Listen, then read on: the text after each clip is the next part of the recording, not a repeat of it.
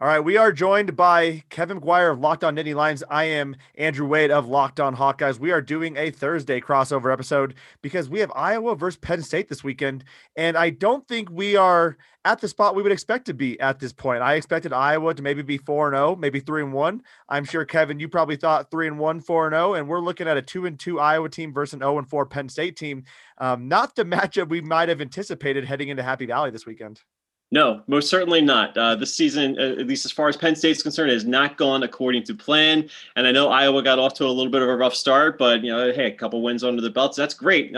Here, following Penn State, we're still kind of wondering when's it going to be a time to celebrate a victory, because the more and more time goes by, the more I'm thinking Penn State could realistically be 0-6 before we know it, and that would obviously spell misfortune for Penn State this coming weekend against Iowa, but. You know how this series goes, Andrew. Penn State, Iowa, there are going to be some good contests, good physical matchups. Sometimes Iowa gets a comeuppance on Penn State, and Penn State's had a pretty good run, but they've had to work at it too.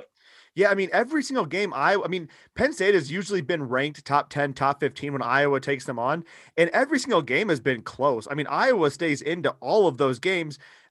The amount of times Penn State has just crushed my soul and ripped out my heart watching this game the last decade is honestly impressive. I think more so than any other team, maybe Wisconsin's up there, but Penn State just does a fantastic job of beating Iowa in like the last couple minutes. I'm thinking about the Saquon Barkley win. I mean, I was at a wedding watching that thinking I was going to win this game. I literally buy 10 shots for me and all my buddies as we're watching this game to celebrate when Iowa's, when they stopped Penn State for that go-ahead touchdown. And then he scored, and I was like, this is the most depressing ending possible. It's just every single year, but maybe this is the year. Although I'll be honest, I was hoping Penn State beat Nebraska, so there wasn't this weird chip. But I wanted to get a sense from you. What is the mood in Nittany Lion Nation, and has this team quit on James Franklin?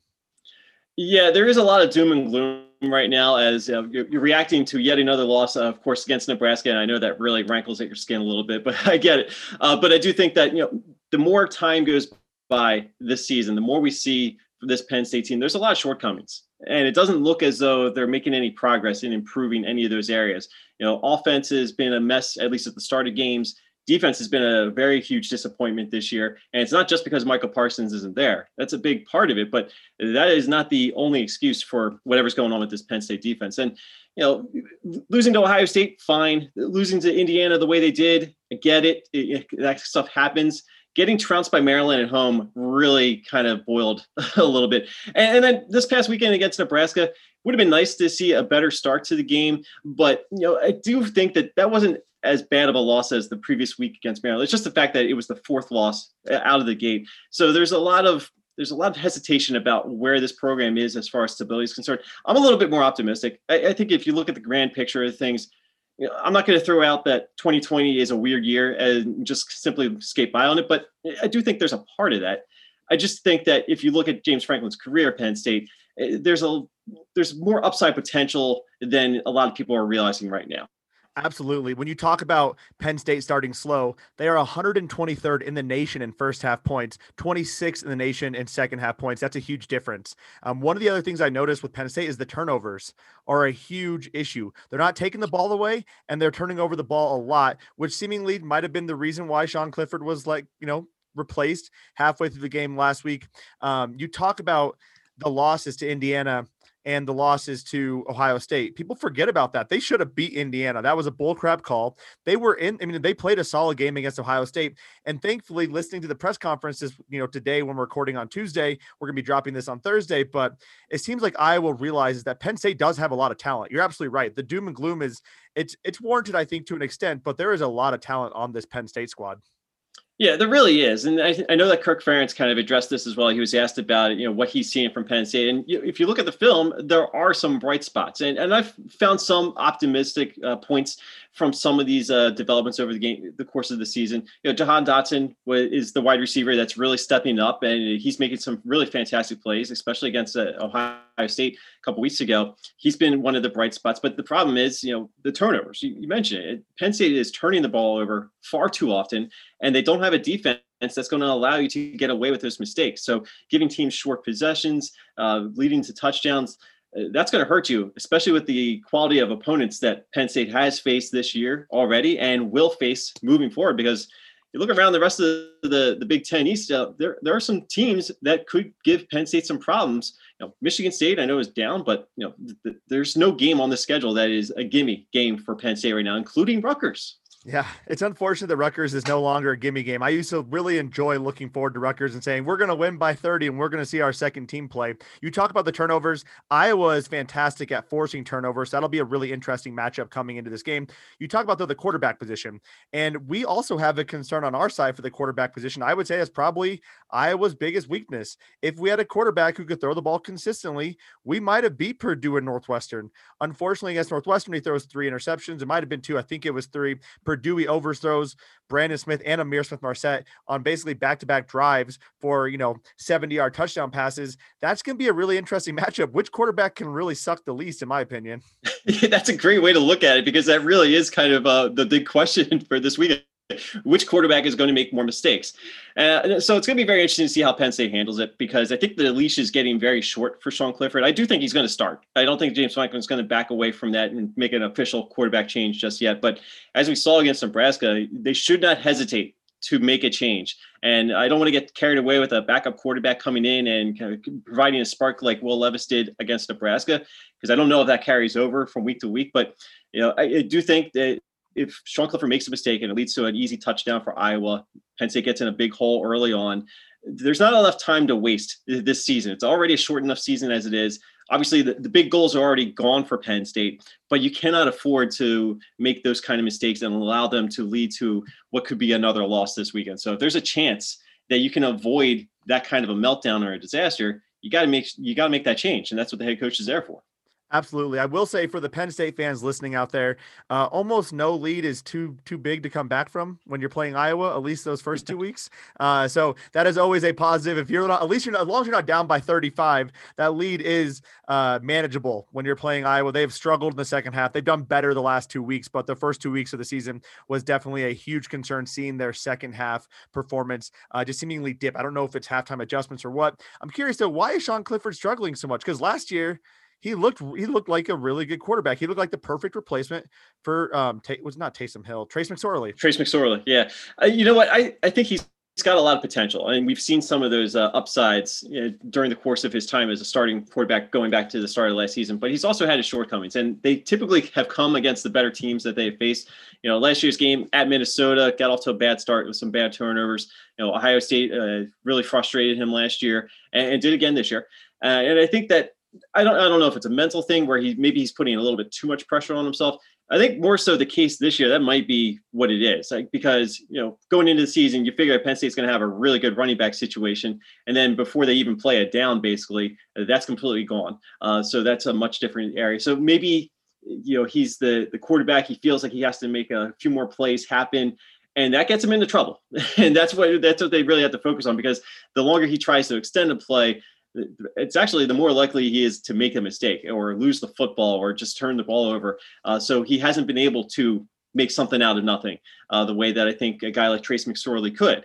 And that's not to say that Sean Clifford's a bad quarterback, because I do think that he can be a good quarterback. He's just having a rough year. So can he overcome it? That's going to be the big question. And I do think it's a little bit of a confidence thing. If you put together a couple of good drives and to lead to some points and maybe even jump out to a lead, that would be kind of cool to see if you're a Penn State fan, because they haven't had a whole lot of those this year. So I think getting into that kind of position, that may calm him down a little bit, maybe regain some of that confidence. And I think that could do wonders for where Penn State goes the rest of the year. We'll get back to our crossover conversation with Andrew Wade of Locked On Hawkeyes very shortly. But first, I want to let you guys know that now is a great time to make sure you are fully prepared for the upcoming weekend. As you prepare to watch Penn State and Iowa, make sure your fridge is packed with Coors Light, the beer that is literally made to chill. Coors Light is cold lagered, cold filtered, and cold packaged. Again, it's literally made to chill, and it's as crisp and refreshing as the Colorado Rockies themselves. It's perfect for the moment to unwind, and let's face it, after the long week that you're probably going through right now, you just want to unwind, you just want to relax, you just want to chill out, and hopefully see your favorite team pick up their first win of the season this weekend. And when they do win, make sure you celebrate responsibly. But of course, you want to make sure that fridge is stocked up, so go onto your phone, go on your tablet right now, load up get.CoorsLight.com and get Coors Light in the new look delivered straight to your door. Coors Light is the one I choose when I need to unwind, so when you want to hit reset, reach for the beer that's made to chill. Once again, celebrate responsibly. Coors Brewing Company. Through the end of your week. And if you are looking for a new way to break through that wall, looking for that solution, trying to get through whatever it is you're trying to get through, check out Built Go. They're from the makers of Built Bars, the protein bars that taste just like a chocolate bar. You know, we've talked about them so many times over the course of the past year, but now they have a brand new product. It's an energy gel. It's called Built Go. It comes in a little 1.5 ounce package. You can throw it in your lunchbox. You can throw it in your briefcase. You can even throw it in the refrigerator and cool it up a little bit, cool it down, I guess. And you can put it in the pocket. It's going to be really cool and refreshing to put on apple, put it on some crackers, or just eat it straight out of the package. That's what I do. There's nothing wrong with that. It comes in 3 delicious flavors, including peanut butter honey, chocolate coconut, and chocolate mint. But how does into the Built Go? Collagen protein. It's fast absorbing, it gets into your system fast, and it's easy on the stomach. It's got B3, it's got honey, it's got B6, B12. If you're into those vitamins, you know what that's all about. It's going to give you that extra boost. Without that crash feeling that just settles in. It just wants you to keep you going. That's why it's called Built Go. If you want to check it out for yourself, go to BuiltGo.com. Use the promo code LOCKED. That's LOCKED. You're going to get 20% off your next order. Once again, use promo code LOCKED for 20% off at BuiltGo.com. Absolutely. I mean, this is a big turning point for the season. You could win this game and maybe finish 4-4. You lose this game, it's hard to really imagine going up from that standpoint. Now you're just playing to ruin other teams' season. You talk about, Sean Clifford, and when he starts trying to create and do too much, he forces mistakes, he forces the error issues. On the flip side for Iowa, that isn't necessarily Spencer Petras' issue. He just can't be accurate. I mean, he has 4 interceptions. They all come across the middle, and the guy cannot take a lot of speed off his fastball. He has a strong arm, and it shows, but he's trying to just force the ball in there so hard. But he's also been, plagued by a few drops, but for the most part, it's not really necessarily him trying to do too much. He's getting pretty solid protection. I mean, Iowa has one of the best offensive lines in the country from a pass blocking perspective, but you wouldn't know it based off how he's kind of handling it in the pocket. So definitely going to be a fun matchup to watch. The running game, unfortunate for Journey Brown. That is terrible. That was one of the key players I thought Penn State was going to have coming into this year. And the running game has seemingly suffered, but it seems to have improved a little bit over the last couple of weeks. Has there been any adjustments or changes, or am I just seeing things when I look at the box score? I don't know if you're seeing things. I really do think that, it's going to take some of these younger guys time to develop and really figure out exactly what their role is moving forward, because things have changed very quickly as far as this running back position. It's still a good, solid position on Penn State's depth chart. It's just not as deep as it was supposed to be this year. So they have good, talented players running the football. So I do think a guy like Devin Ford, he's probably going to be the main guy for the rest of the season. Of course, he's the guy that scored the touchdown against Indiana that shouldn't have scored the touchdown. He's taken a lot of heat for that, but I do think that that's kind of a learning process. He was thrown into a big role when he wasn't expected to right at the start of the season. So I think he's kind of handling it a little bit better moving forward. It just helps if the offensive line can provide some of those opportunities to break open a big play. That hasn't really been the case there. This offensive line was supposed to be one of the best that James Franklin has had since he has come to Penn State. And they still have some room for improvement as well. Just like everybody else on this Penn State team right now, there isn't one key area that is really thriving right now. That's a big problem. And that's why they're 0-4. But I think if they get that offensive line, get the running game going, they should be okay for the most part. Absolutely, man. One of the areas of weakness for Iowa is the cutback game from a defensive perspective. So they're doing a great job of securing the point of attack, but then the running backs, if they have good vision, are able to cut back and have been able to force a few missed tackles and get a few yards. That's how Northwestern burnt us. That's how Purdue burnt us with a running game that, oh my gosh, Purdue pisses me off because they don't have a running game, and they had a walk-on linebacker that played running back get 100 yards on us, which I could go on for days about how annoying that is, but that is an opportunity for Penn State. I'm not sure how the vision of your running backs looks. Obviously, when you talk about younger running backs, that usually is one of the bigger concerns, is that general vision. They're just trying to run through the hole and run as fast as they can. If they have that good vision, that'll give them some opportunities though in this game. Yeah, and they quickly learn when they come out of high school and get to the college game. things go a little faster. So there's a little bit of adjustment there. It doesn't matter how great you were in high school. Things are not going to go quite as easily for the most part. I mean, there are obviously some rare exceptions to that rule. I don't think any of them reside on either Penn State or Iowa's roster right now. So it should be pretty fun to watch. I think there's one thing you can say about Iowa and Penn State, especially when they have played over the years. The running backs are going to be a key part of this game, right? That seems to always be the case. Iowa has had some terrific running backs. Penn State, of course, has had some really good running backs over the years. It's going to come down to the running game one way or the other here. Yeah, I mean, it's really annoying when we play Penn State because Saquon Barkley burns us, just destroys us, makes our linebackers look like they're playing on ice, right? And then he leaves, and I think we're good. There's no way they can have someone replace him. We're fine. Bring in Miles Sanders. Right. Oh, okay, cool. You got another one. He leaves. I'm like, all right, we're bound to get to someone that's bad, right? Journey Brown comes in. Like, this is ridiculous. Can we just stop with these running backs who just torch Iowa over and over again, man? Yeah, well, listen. What goes around comes around. Okay, Iowa had a really good run for a long time. And this is the thing. Iowa had a really good run against Penn State for a long time, where Iowa was just like nemesis number one for Penn State. It always seemed like no matter how good things may be going for Penn State, that Iowa game was going to mess it up somehow. and now, of course, Penn State has had the upper hand for the last how many years now. I know Kirk Ferentz has said that it's been a decade since they've won at Penn State. I actually forgot it was that long, but it has been. I went back and double checked, and it has been a good amount of time since Iowa has come out of Penn State with a win. Now, remember, I don't think this is going to be a 6-4 kind of a game, but it could be an ugly kind of a game. That's what I'm thinking. I mean, almost all of our games are pretty ugly in one way, shape, or another. One thing you mentioned I completely forgot about was the fact that Penn State had struggles against Iowa, especially early on in Kirk Ferentz's tenure. Kirk Ferentz talks about it. Their win over Penn State really catapulted Iowa into a decade of a pretty solid football. And then the last decade has been quite the opposite, where Iowa has very much struggled against Penn State. And it's always the game on the schedule. We're like, if we can just get by Penn State, we're in the running for a Big Ten West title, and then we dropped to Penn State. Last year was interesting. Robert Windsor just tore apart our interior offensive line. I'm curious, you lose Eder Gross-Matos, you lose Robert Windsor. How does that defensive line look this year? Because that was arguably the biggest thing I noticed was we couldn't do anything against your interior defensive line. I didn't know who the hell Robert Windsor was, but he sure let me know who he was after that game, man. Yeah, well, the name I think you want to keep in mind is going to be Shaka Toney. I think he has had some really good plays this season, and he's going to be the guy that they're really leaning on to make those plays happen. Unfortunately, it seems to be a recurring theme for Penn State, it's been a little bit of a disappointment as far as the overall season is concerned.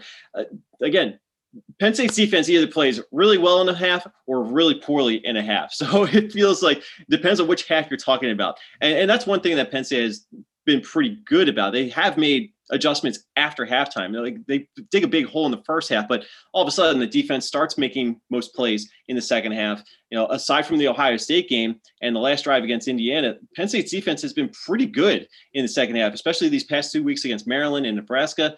And that has allowed the offense to come back. And I do think that this defensive line is going to have to step up a little bit because, Penn State likes to call themselves linebacker U, but I think for the last decade, it's really been the defensive line that has been the anchor of this defense.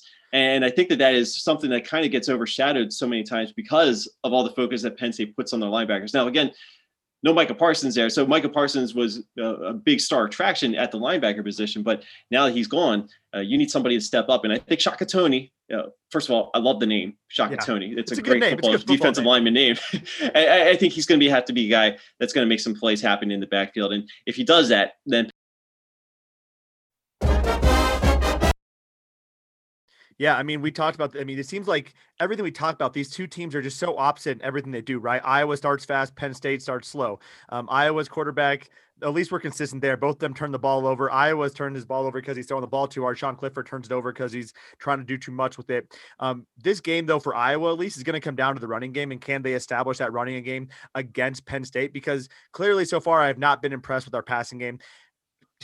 Spencer Petras is ranked 198th out of 298 quarterbacks, according to PFF. Not exactly ideal. You talk about the defense. You lost 7 starters. You talk about the defense kind of struggling. That is a huge deal. But it seems like Penn State's defense has gotten better, though, over the course of the season. Even in the Indiana game, Indiana wins that game. But didn't Penn State outgain Indiana by like 200 or 250 yards? Or was that Nebraska? Yeah. Or was it both games, I think, actually? It was actually both games. Penn State had a decisive advantage in yards, total yardage. Go back to the Indiana game. The big problem was turnovers. It comes back to it. Indiana had a 4-yard touchdown drive. So that right there was one of the big reasons why that game even went into overtime in the first place. The defense was not a problem against Indiana. Again, they gave up the game-tying drive at the end of the game, but for basically 50 minutes, the defense was the thing that was keeping you in that game for a while. It was the offense that was just giving up too many opportunities to the Hoosiers. It was sort of the same thing against Nebraska, although Nebraska made some plays happen early on. So everybody was to blame in the first half for Penn State against Nebraska. But again, they came out and they played a much better second half. They had a chance to tie the game right at the end of the game there. And because the offense was making some things happen after a quarterback change, the defense really clamped down. Now, obviously, asking the defense to shut Nebraska out in the second half was probably a little bit too much, but that's the problem. You dig such a big hole in the first half, are you going to be able to climb out of it in the second half when you do start putting things together? That's been a big problem for Penn State. Yeah. Another key focal point, I think, is the tight ends, because Penn State has always, traditionally put together a pretty good tight end group. Iowa has traditionally put together a pretty good tight end group. Penn State, I would say one of your best playmakers, if not your best playmaker, is Pat Freiermuth. I might have butchered his name there. On the flip side, Iowa has Sam Laporta, an up-and-coming guy. What have teams done to try to stop Pat from impacting the game offensively? I think for the most part this year, going into the season, there was such a big question about, is Penn State going to have any wide receivers to worry about? And the answer has probably been no. Again, Jahan Dotson has been really good and has made some flashes, but I think it's the wide receiver position as a whole. There really hasn't been a whole lot of reason for a lot of teams to really worry too much about it. Thank God KJ Hamler's gone. Holy hell. Yeah, I hear that from a lot of people. Yeah. But because there was so little to worry about from the wide receiver position, you can focus more on taking away your tight end, who's going to be your primary receiver. So that's why Pat Freiermuth hasn't exactly had a terrific season this year. I don't know if it's necessarily because he's been underperforming or just the fact that the opportunities haven't been there. And I will say, Sean Clifford being under pressure pretty much as soon as he gets the ball in his hands hasn't helped either. So, if the offensive line can give Sean Clifford a chance to find a Pat Freiermuth wide open. He did have a big 87-something yard catch last week against Nebraska, whatever it was. He just ran out of steam, couldn't quite cross the goal line, but it did lead to a touchdown. But, there hasn't been enough of that this year for Penn State. And I'm not saying that you want to see Pat Freiermuth streaking down the field wide open, because that's not exactly his game. But, hey, Penn State will take whatever they can get at this point. Absolutely. One of the things, if you are a Penn State fan who's been paying attention to Iowa football over the last 10, 15 years, they're pretty much stuck in tradition, and they are traditionally running a 4-3 defense. I just want to make sure y'all know, though, it's changed. It's we're advancing. We are adapting here in Iowa City. We ran a 4-2-5 pretty consistently against Minnesota, and I even saw a dime look and a dollar look.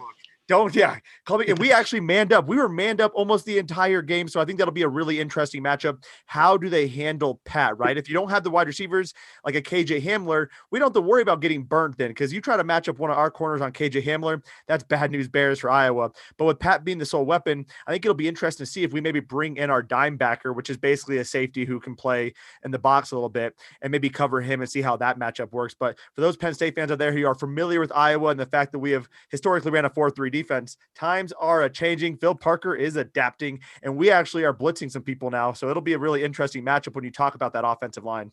It's very weird to see a program that is so steeped in its ways, like Iowa or like Penn State for a long time, break that mold. And how do they thrive in that new look? And sometimes there's a little bit of a transition. Sometimes it doesn't gel as smoothly as you want. But maybe now things, a couple weeks in now, maybe things are coming together for this Iowa defense. And I'll be very curious to see how that all plays out moving forward. Is that going to be the new look Iowa for years to come? Or is this just a little temporary flash in the pan? That's my big question for you. Yeah, I'm curious too, man. It has been, 2 years ago, the only question reporters would ask are, what's happening? Why do we have a nickel look? Do we have a dime backer? Who's going to be I mean, the dime backer, that we call it the cash position in Iowa, that was such a revolutionary concept for Iowa. And it was the talk of the entire freaking season. Last year was the talk of the entire freaking offseason. Now we're seeing man concepts. What a big deal that is. And then offensively, we ran a wildcat. I don't think I've ever seen a wildcat since I've been an Iowa fan. I don't think I've ever seen a running back take a snap. That's not a true trick play. We have Tyler Goodson running wildcat like 3-4 times a game. I don't know what to think about that. It'd be crazy if they start having him throw the ball too. We might see a wide receiver pass at some point with the way this offense is evolving too. So it has been quite an interesting couple of years in Iowa City as Iowa tries to keep up with some of these bigger programs, especially now that they're starting to actually get some athletes at the wide receiver and running back position. Yeah, I'm kind of curious what your take is on Iowa as far as recruiting is concerned, because I think that, Penn State, one of the criticisms that some people have about James Franklin is he can recruit the talent. He doesn't necessarily develop it the way I think a lot of people want. But, to me, watching a program like Iowa, certainly a program like Wisconsin, where they don't necessarily have the geographical advantages that some other programs do. And I'm not saying that Penn State has all the geographical advantages either, but, I'm always kind of curious now, because we've seen Nebraska kind of stuck in this holding pattern for how long now. Iowa geographically, from my standpoint, feels like the same kind of fit as Nebraska. Maybe you can shed some light on that. Am I wrong in that thinking, or is that something that has just been an obstacle that you've had to overcome? What exactly is the recruiting strategy with Iowa? Yeah, it is interesting. So Iowa as a state itself typically doesn't have a lot of good football, top tier football talent. The last couple of years, that has actually changed. Not saying Iowa's a hotbed. They are just a lot hotter than they have been. They're producing, 10 this year. I think it's 15 or 20 D1 football players, which is absolutely unheard of for Iowa. So that is definitely an opportunity for success there. I think their approach to recruiting has been a little bit interesting as well. They've definitely refined it, trying to find those guys who are willing to work hard. And that is not a problem when you're looking for those big burly offensive linemen or the quarterback who plays for an 8-man football team and you're turning him into a linebacker in the future. Our issue has been recruiting those athletes, and that has been the biggest issue with the wide receiver position and the running back position. I honestly don't know how we fell into Tyler Goodson. I think he was a huge miss down in Georgia. We've opened up that recruiting pipeline down in Florida a bit as well, and we've been getting a few athletes from there. Brandon Smith was a lucky as hell grab. Our recruiting coordinator was down there looking at someone else, happened to stop by because he knew a guy. I can't remember the full story. Long story, it was basically he lucked into seeing Brandon Smith. So it's a little bit of luck, but Iowa does a really great job of developing players. And then Kelton Copeland is our wide receiver coach, and he has done a fantastic job of developing that wide receiver group. I don't know if you remember about 3-4 years ago, but we definitely had probably, I would say, bottom 20 wide receiver groups in the nation, not in the Big Ten, just in the nation. And so he's done a really good job of developing those players as well. But we're not recruiting 5-star guys. We're still recruiting around the same level of guys. Our recruiting classes are getting a little bit better, but the development and the approach to finding these guys has definitely been a bit better, in my opinion. I think if you look around the entire Big Ten, recruiting has taken some steps forward in terms of trying to get faster, more athletic, whatever term you want to use. And I always say, I think that Urban Meyer going to Ohio State really kind of ramps things up a little bit. Maybe there were some developments elsewhere, but I think that Urban Meyer is setting the bar higher for Ohio State, a program that was already recruiting very well, certainly among the best in the Big Ten. What Urban Meyer did, and then Jim Harbaugh coming in at Michigan, having some good success recruiting. I think James Franklin has done a really good job with Penn State. You're seeing a trickle-down effect around the entire conference, and that's good for the conference as a whole. It's great because the Big Ten is not getting left behind the way that some people want to suggest that it is. Big Ten may not have all the best athletes in the country. Other conferences probably have more depth, but this isn't the old school Big Ten anymore. I mean, things are opening up around the conference as far as offensive game styles are concerned. Obviously it's not necessarily true for every program. There are some programs that are probably stuck a little bit more than others, Michigan. But I do think that, we're starting to see a Big Ten that is becoming more offensively entertaining to watch. Yeah, adapt or die, and I completely agree with you. Urban Meyer set the bar higher for the Big Ten, where the Big Ten was fine. Everyone was, ground and pound, running the ball, 22 formation, whatever, right? Urban Meyer comes in and says, we have other things to do, right? And so you're starting to see a lot of these teams adapt their approach, and that's what Iowa's trying to do as well. I mean, the 4-3 worked until everyone in the Big Ten got enough athletes they could run 3, 4, 5 wide, and now our linebackers, who are former, quarterbacks on 8-man football teams, they can't keep up with these guys. So it forces teams to adapt, and it allows us to compete better in bowl games. I mean, we're seeing Big Ten football playing a lot better at a higher level when you're getting into playoff time, into postseason time, which is definitely good. So I guess shout out to Urban Meyer, as much of a terrible person as he is, all things considered. Fantastic that he was able to help the Big Ten evolve. Yeah, thanks for that, Urban. I do say you mentioned bowl games, and I made the mistake before recording this podcast with you of looking at some of the latest bowl projections from one of the outlets out there. I forget which one it was, but unfortunately, I didn't see Penn State's name anywhere, and that was kind of the eye-opening experience. So, like, I know this year everybody's bowl eligible, but the fact that Penn State going into this game this weekend is 0-4 and not even bothered to be listed in any of the bowl matchups anywhere, that tells me that this is a must-win situation for Penn State. I forget where Iowa was slated, but obviously going to any bowl game is probably better than no bowl game. Yeah. 100%. Definitely makes for an interesting game. Iowa, they need to win out. They want to get and kind of achieve their, the expectations for this year. Having a new quarterback was always going to be a challenge. I think not as big of a challenge as we necessarily anticipated. Lost to quite a few guys in the defensive line. So with that being said, Penn State 0-4, Iowa 2-2. Maybe not where either of us thought these teams would be at early on in the season. What are your predictions for this game? Pain, as Mr. T said in Rocky 3. I think this is going to be pain. Here's the thing. I think Penn State has to win a game eventually, almost by mistake. And it could be this weekend, but I'm not entirely confident in suggesting that. I said earlier, I think that Penn State's staring at an 0-6 record right now, the way that things have been playing. If they don't improve anywhere on the offense or the defense, the way they start games, I think that is a very realistic possibility here. And so that's why I'm going to lean the other way. I think that I think Iowa's the favorite here. So I'm actually going to go with Iowa on the road this weekend. First of all, no fans in the stands. So that's a huge, great equalizer. I think for a program, especially like Iowa, who has struggled in Beaver Stadium. Games in Kinnick are obviously much tighter, but when they come out to Happy Valley, things tend to go a little bit more Penn State's way in recent history. That's no longer the case. So I look at the way that Iowa's played the last couple of weeks. I feel much more confident about Iowa's chances of getting out of this one with a win. I said earlier, I think it's going to be ugly. I think it's going to be scrappy. And I don't know who that favors. But the way that Penn State has been going this year, unless they show some serious signs of improvement this week, I think this is an Iowa game that's going to be a victory at the end. So I'm not going to predict it because I don't want to jinx myself, but so far this is the 5th crossover. Iowa's played 5 games. Every time on the crossover episode, the other team has predicted Iowa to win. They have. So I hope that's the case. I do agree with you. It is going to be an ugly game, likely a very low scoring game. A lot of defense. Should be a very good opportunity to get super pissed off and drink our Coors Lights during that game to maybe help us reduce our angst. Kevin, it's always a blast doing these crossover episodes with you. We'll have to be back talking about basketball in a couple of weeks as well when Big Ten kicks off for the basketball season. Any last words, any last questions you have for me from a Hawkeye perspective?